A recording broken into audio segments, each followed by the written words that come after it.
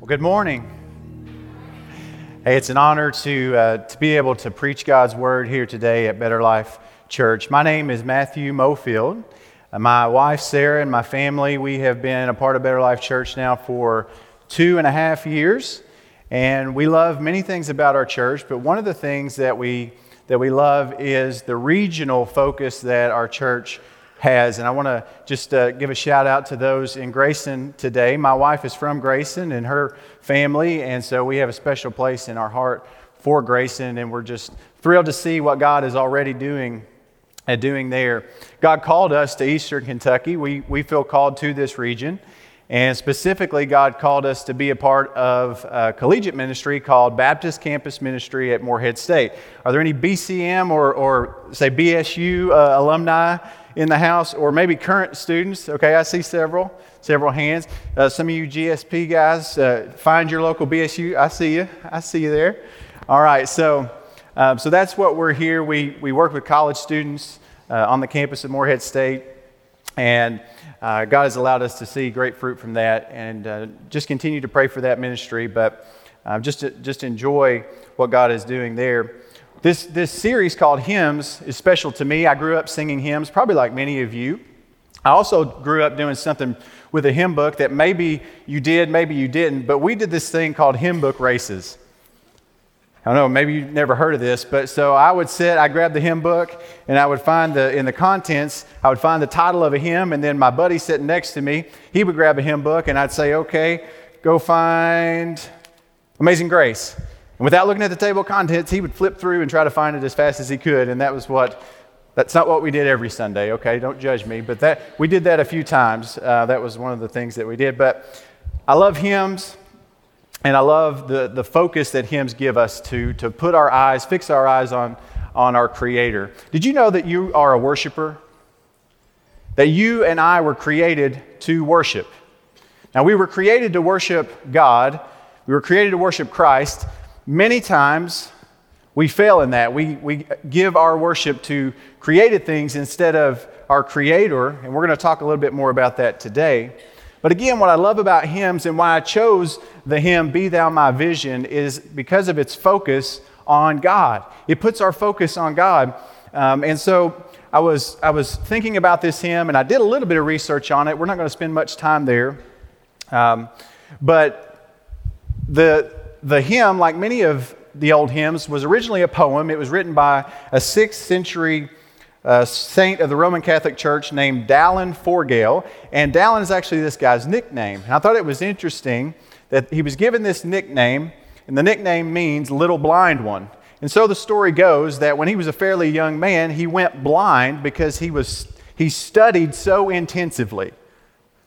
He was so focused on his study of God's Word and study of books and things like that he went blind. Now, I don't know, you guys are probably some of the smartest kids around, but did they warn you when you got to GSP that if you studied so intensively, you would go blind? They probably didn't mention that. I've never met a college student that went blind from studying so hard, and I certainly didn't have to worry about that either. But this guy did. Later, the poem was translated by a lady named Mary Byrne into English, and then Eleanor Hull put it into the verses and put the melody to it that we sing today. But there's so much in the hymn that we can talk about. But again, I want to highlight just the reoccurring phrases that we sung in that hymn. Be thou my vision. He says, be thou my vision. Be thou my wisdom. Be thou my battle shield. Be thou my dignity. He talks about how thou art my great Father, I thy true Son. Thou art my delight. Thou and thou only are my treasure, my victory, and my inheritance. And so what I love about it, again, is that the crux of the hymn and the point of this message today is in those phrases, be thou, because thou is not me, thou is God. And so our focus, the hymnist is proclaiming that God and God alone must be all these things to him, his wisdom, his vision, his focus. You see, the right view of God leads us to worship God and not ourselves and created things. Again, that's what we were made for, to worship Him and Him alone. And it's so vital for us as a Christian to have a God-focused life, a God-centered life that leads me to worship Him and Him alone. But the struggle, of course, is that we're all sinners. We've fallen into sin, and our reaction, many times what we do is we want to be our vision, right? We want to be our own wisdom. We want to be the ones who lead and not God. And so many times when we lose our vision of God, we lose our sight of Christ and who He truly is, our worship shifts. Our focus shifts from God, and it comes back to us. And then we begin to worship ourselves and created things, and we become overwhelmed and blinded by lies of the world. We begin to pursue lives that show that we care more about building our kingdom here than building Christ's kingdom eternally. And so something that I'm learning, and if you're a note taker like me, you might want to jot these down. These fall out of my Bible all the time because I've jotted notes down through the sermons. But one thing I'm learning is that if I live my life with myself as the focus, I will seek to self-protect, self-indulge, and I will live a self-powered life, basically. But when I live with Christ as the focus, I will seek to live sacrificially. I will give extravagantly for the gospel's sake, and my life will be powered by the Holy Spirit. I don't know about you, but that's the life that I want to live. That's the life that we're called to live as believers. So as we jump into this today, I want you to think about a few questions. The first one is this: does my life reflect that Christ is at the center and focus of my worship? Is He my vision? Or does it really show that I've placed myself at the center and focus of my worship, or created things at the center and focus of my worship? And how do I know if I've done that? How do I know if I've done that, and what do I do about it if I have? Those are the things we're going to look at today. And so as we jump into this, I'm going to pause and just pray that God would speak to us, and then we're going to dive in. So would you pray with me? Father, we need You so desperately. And right now I pray that in these moments we have, God, that You would open up our hearts to Your truth. Give us vision to see You for who You are. Give us vision to see the world the way You see it, so that we live lives that glorify You and further Your kingdom. Lord, we pray that You would move in our hearts today. In Jesus' name, amen. All right, this is a one-point sermon. It's a one-point sermon, but I have 3 application points at the end, so that's just how it's going to be. But the first and only point of our sermon is my worship follows my vision. That's really what I want us to get today. And the hymn here, Be Thou My Vision, as we sing the first stanza of it, we see that the hymnist is saying, and we are saying and proclaiming that we are asking Jesus to be our vision. So we need to see Jesus clearly in order to worship Jesus for who He is. A.W. Tozer said, what comes into our minds when we think about God is the most important thing about us. Proverbs 29:18 says, where there is no vision, the people perish, but he that keepeth the law, happy is he. Other translations say where there is no revelation, or where there is no prophetic revelation. But it basically means this, that where there is ignorance of God, there's chaos, there's confusion. Ultimately, there's sin and death. But the reality is we were never meant to live apart from our Creator. We were never meant to live lives the way we live them now, which is separated from God. Did you know that? We were created to live in communion with God for all time. But what happened was sin entered the picture, right? And all that was broken and severed. But now we're trying to figure out how to do it. We're trying to figure out life apart from our Creator. And we were never meant to live that way. And so a person who doesn't know God, who doesn't have a relationship with God through Jesus, who hasn't seen Jesus for who He truly is bound to live a life that is self-centered, self-focused, ultimately ruled by sin, and leads to death. Now you might say, well, hold up just a minute. Can't Can they be a nice person and not know Jesus? Yes. Can they do good things and be impactful in a community if they don't know Jesus? Yes. But the Bible declares that their efforts and ultimately their lives are lived in vain because everything in this life is passing away. It's all temporal, but the eternal is what we're living for. We're to be about the Father's business, glorifying His name and building His kingdom and not our own. So the question we need to ask ourselves is, how then do I get a glimpse of Jesus? How do I get a vision of Jesus that will lead me to worship Him the way I was created to worship Him? Well, the second part of that verse gives us the answer. Proverbs 29:18, it says, "But he that keepeth the law, happy is he." By law, it's referring to God's Word. To God's Word, that we see God most clearly when we look to His Word because He has revealed to us Himself through His Word. And the clearest understanding that God has given us in His Word of Himself that should lead us to worship is the picture of His Son and the gospel of Jesus and what He has done. So I want us to look at that this morning. If you have a copy of Scripture, you can turn it with me to Ephesians chapter 2. We'll also have it on the screen for you to follow. Ephesians chapter 2, and we're going to read verses 1 through 10 together.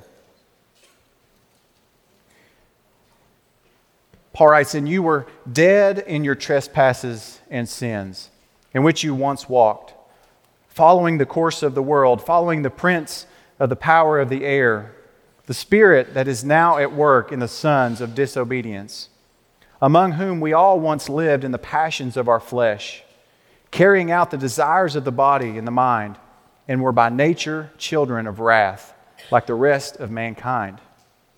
Verse 4, "But God, being rich in mercy, because of the great love with which He loved us, even when we were dead in our trespasses, made us alive together with Christ. By grace you have been saved, and raised us up with Him, seated us with Him in the heavenly places in Christ Jesus, so that in the coming ages He might show the immeasurable riches of His grace and kindness toward us in Christ Jesus. For by grace you have been saved through faith. This is not of your own doing, it is a gift of God, not a result of works, so that no one may boast. For we are His workmanship, created in Christ Jesus for good works, which God prepared beforehand that we should walk in them." So Paul writes here to Ephesian believers in his day, but also to us today, and he is declaring some pretty powerful truths here. The first thing that we see here is that apart from Christ, we are not just pretty good people who have done some bad things. We're not just wounded people who need God, kind of like a soldier who's wounded needs a medic to come and patch him or her up in the battlefield so he can get back out there and keep going. That's not the reality.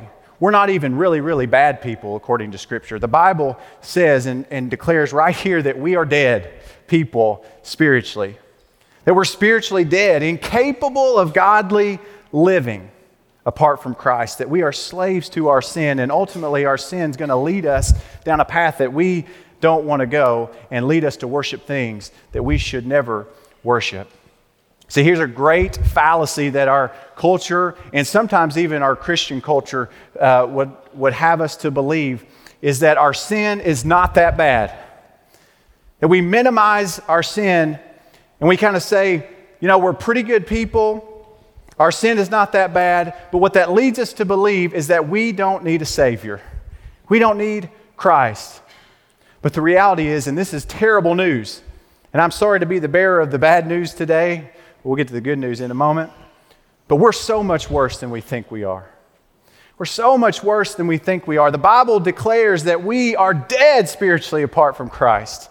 And it's only when you understand how dead you are, how separated you are, how hopeless you are apart from Christ, that you see the beauty and how amazing it is in the gospel that Jesus actually can do something about that and change you. And we're going to get to that right here, because in verse 4 comes some of the sweetest words in all of Scripture.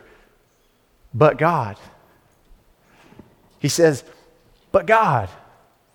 God being rich in mercy because of the great love which He had loved us, even when we were dead in our trespasses and sin, made us alive with Christ. By grace you've been saved, not by works, but by grace. And He raised us up with Him and seated us with Him in the heavenly places with Jesus Christ. Isn't that good news, church? If God took action, He chose to reveal Himself to us. Christ left the throne of heaven. He willingly came. The Bible says in Hebrews that He says, let us fix our eyes on Jesus, the author and perfecter of our faith.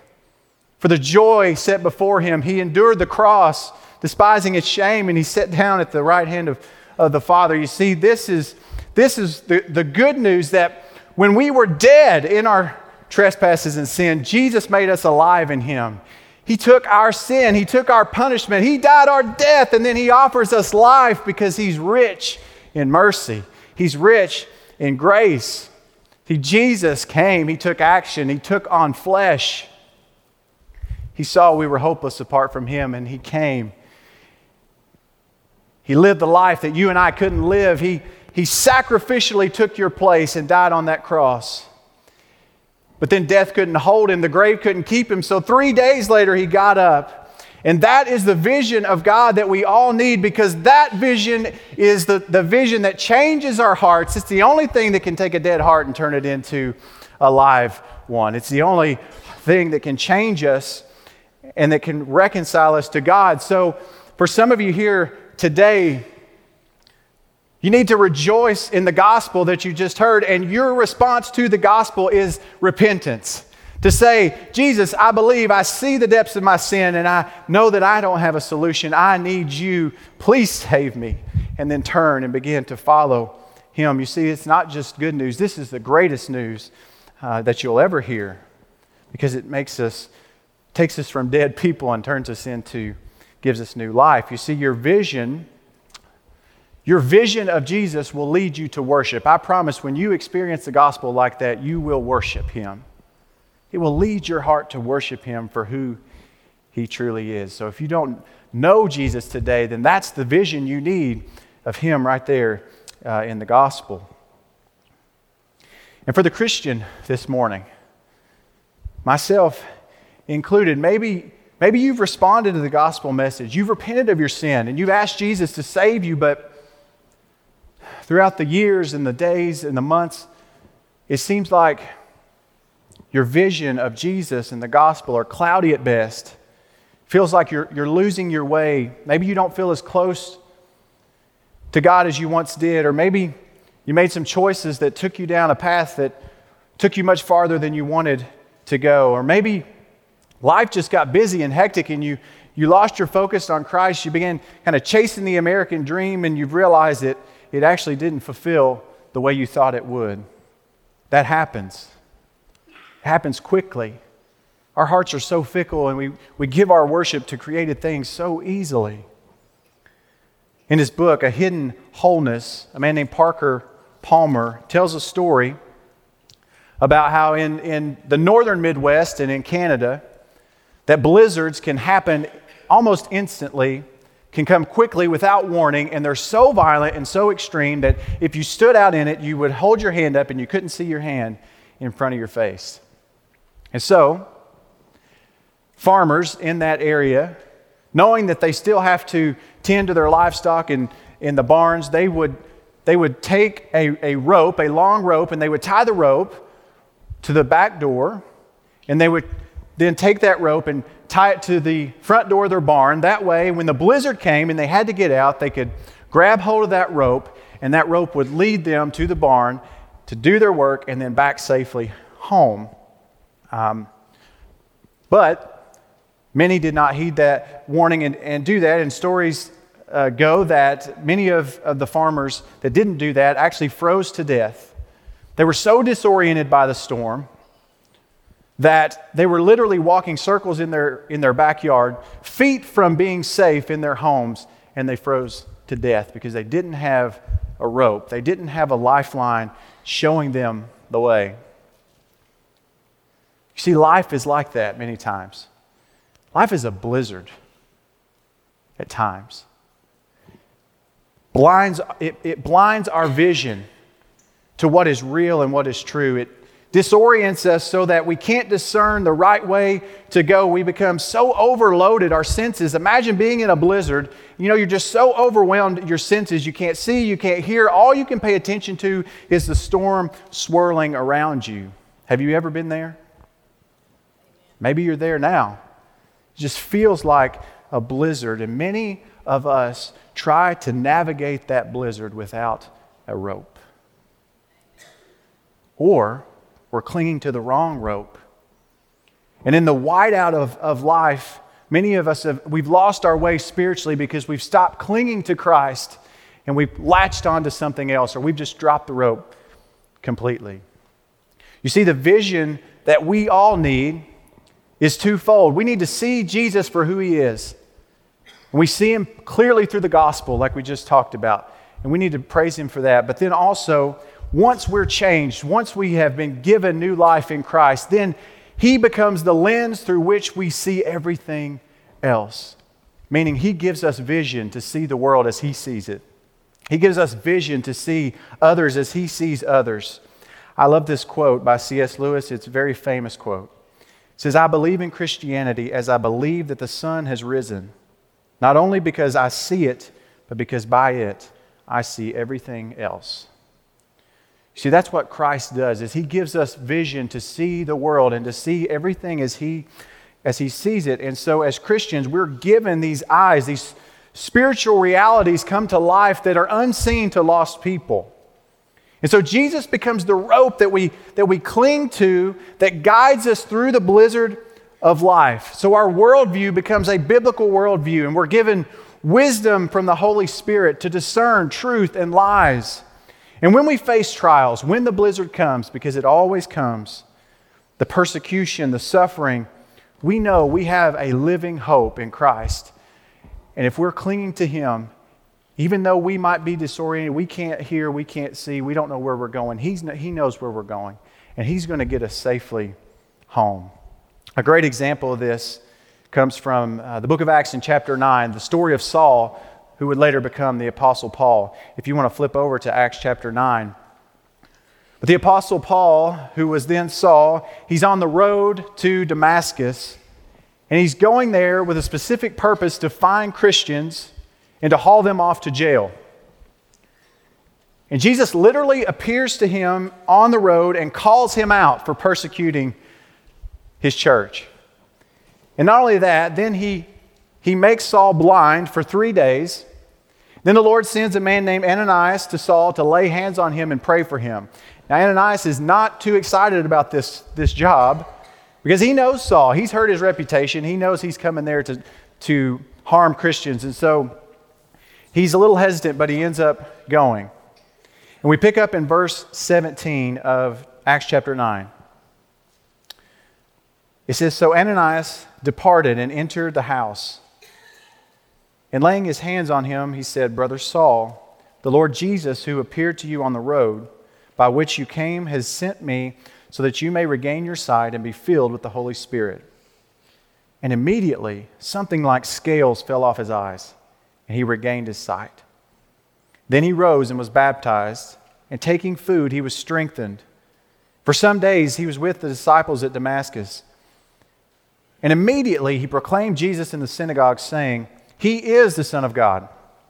And all who heard him were amazed and said, 'Is not this the man who made havoc in Jerusalem of those who called upon this name?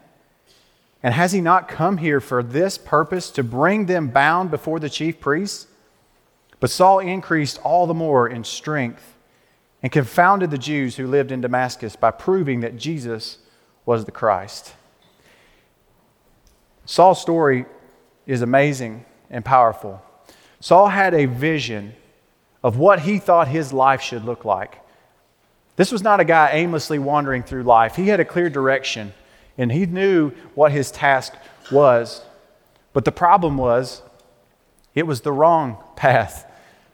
right? He had a rope to guide him, but unfortunately, he was clinging to the wrong rope. He was clinging to the rope of religion and works-based salvation, and he thought, if I will earn God's favor if I'm just righteous enough, zealous enough, put enough Christians in jail, that's going to be what gets me to heaven and earns me God's favor. You see, Saul was actually blinded. He was blinded to the truth, but what happened was Jesus met him. He saw a vision, a clear picture of Jesus. He met him. He saw him face to face.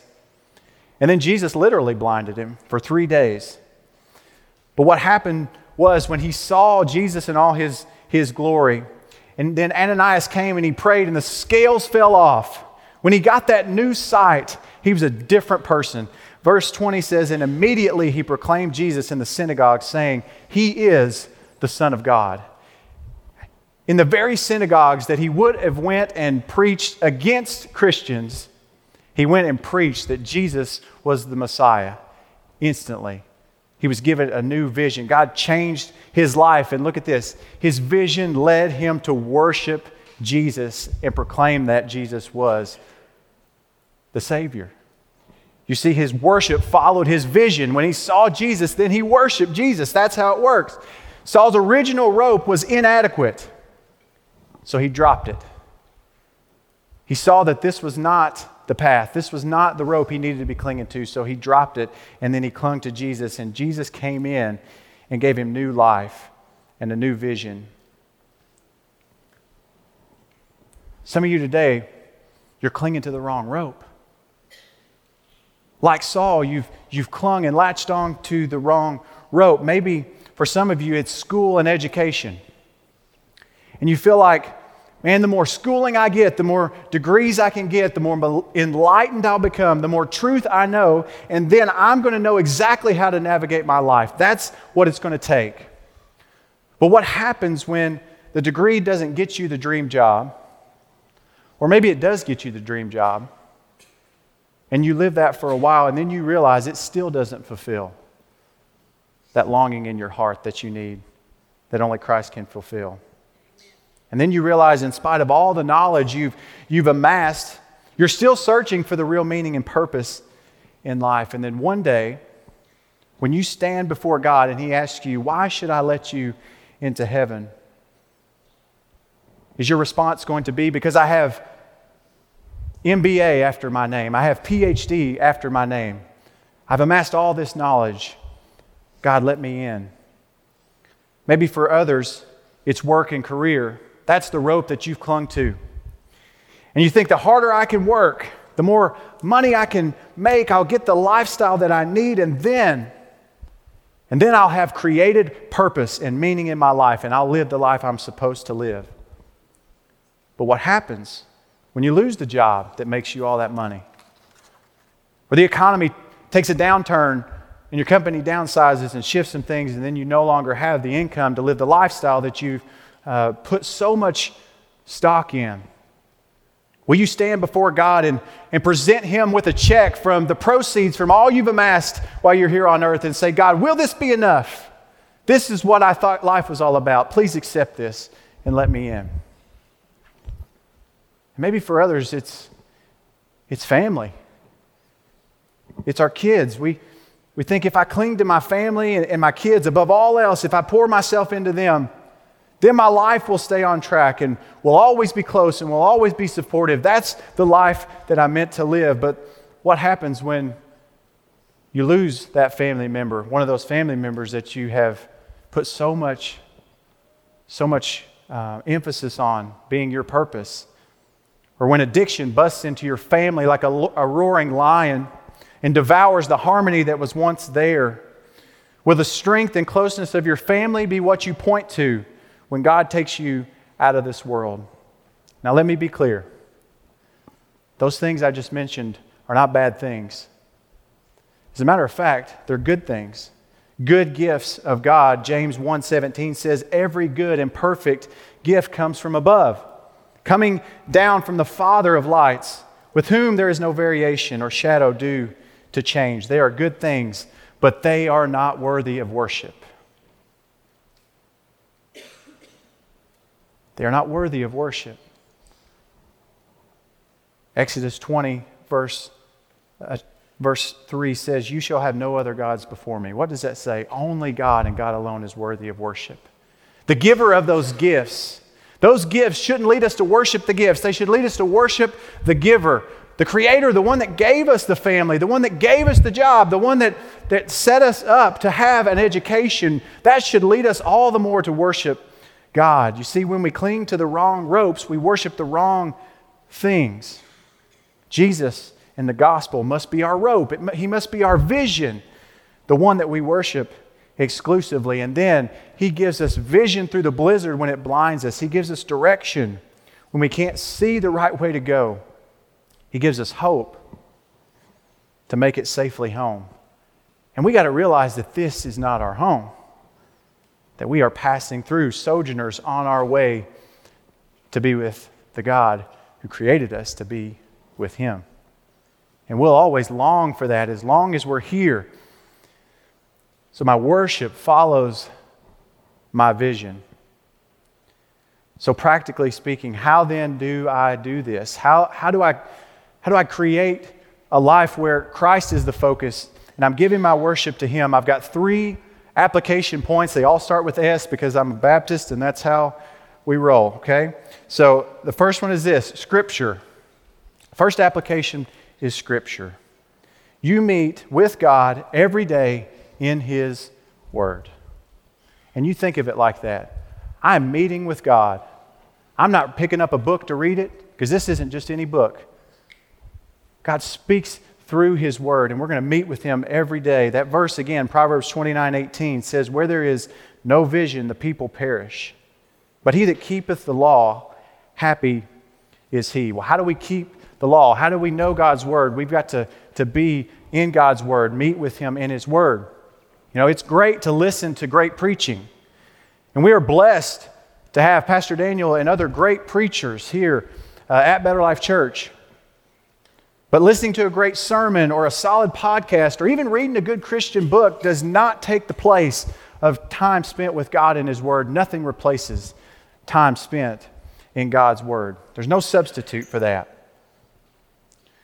So a couple just suggestions. Start small, maybe 5 minutes a day. If this is not something that you do, then start small, 5 minutes a day. Maybe start in the Psalms.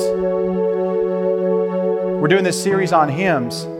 The entire book of Psalms are essentially hymns, poems that lead our heart to worship, that give us a vision of God for who He is. I love reading Psalms, especially in the summertime. Summer in the Psalms. I love doing that. Maybe that's what you could do. Pick up a psalm and you could read a psalm in about 5 minutes. And then I recommend get a study Bible. That's one of the things, especially at BCM, that I encourage all of our college students to do. If you're going to study the Word, be a student of the Word, then get a study Bible. It's very helpful to give you context and help you understand the Word. Steve Shadrach said in a book I read recently, he said, if you will focus on growing deep roots, then God will produce the fruit. We meet God in His Word and He begins to grow deep roots. Not only that, He begins to give us a vision for who He is and how to see the world. The second one is this, Sabbath.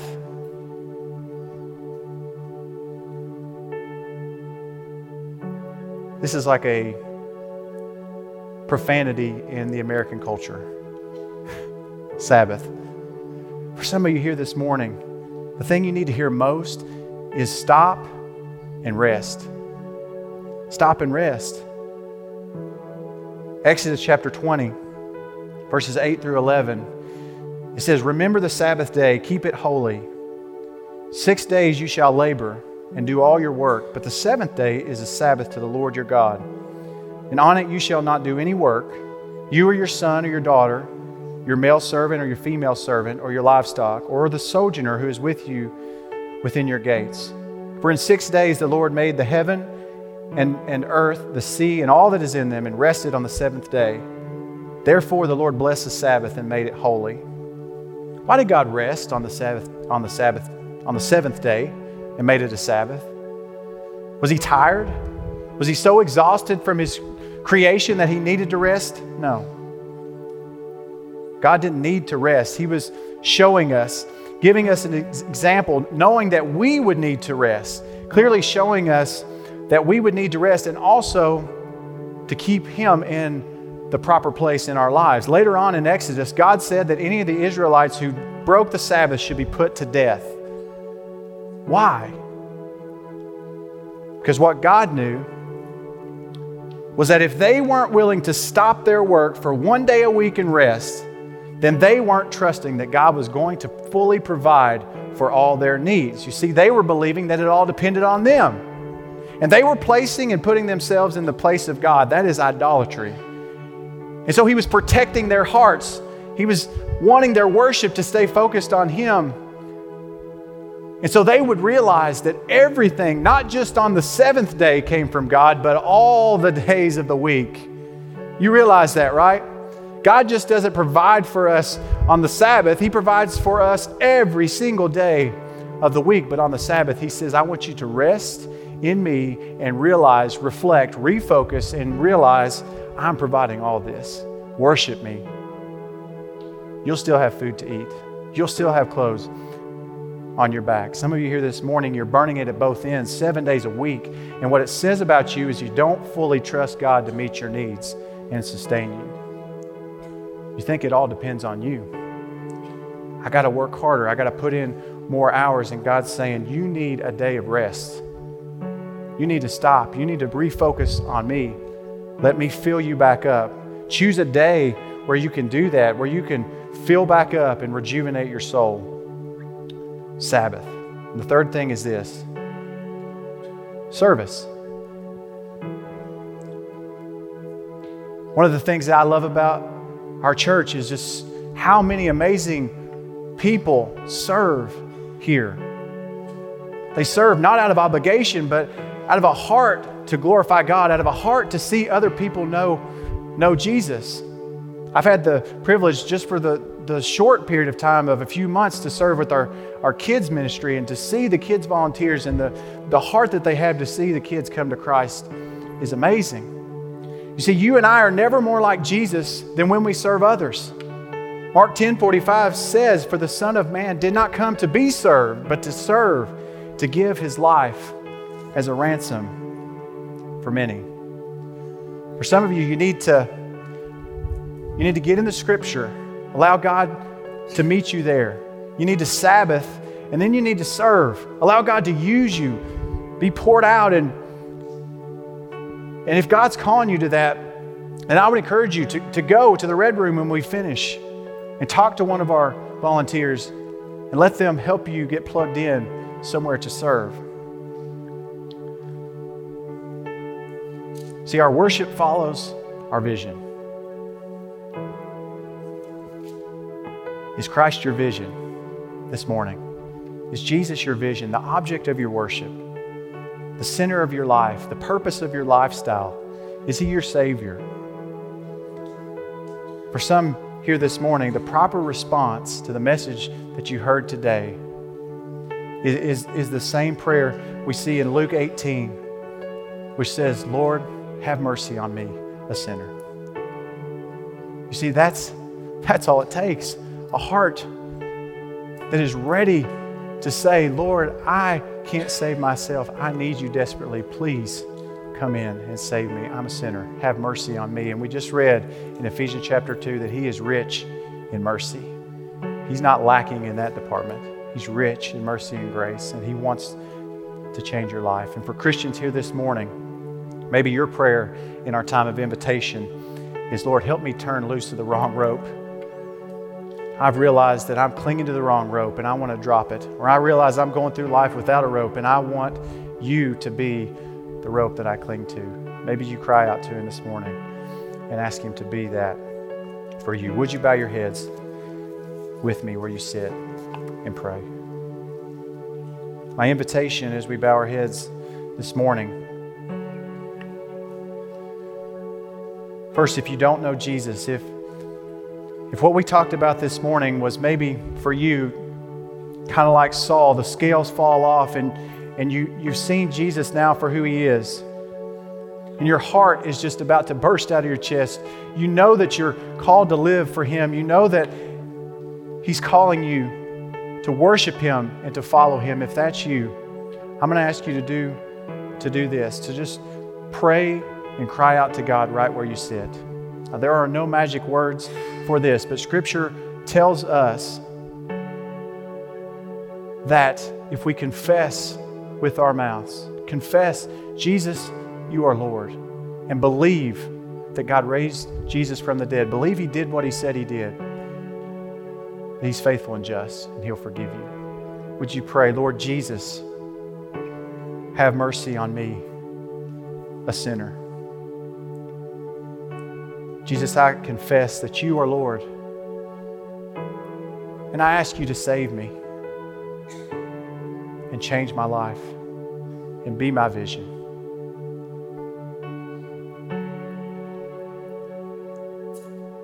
In just a few moments when we conclude our service, if you prayed that prayer, if you cried out to Jesus,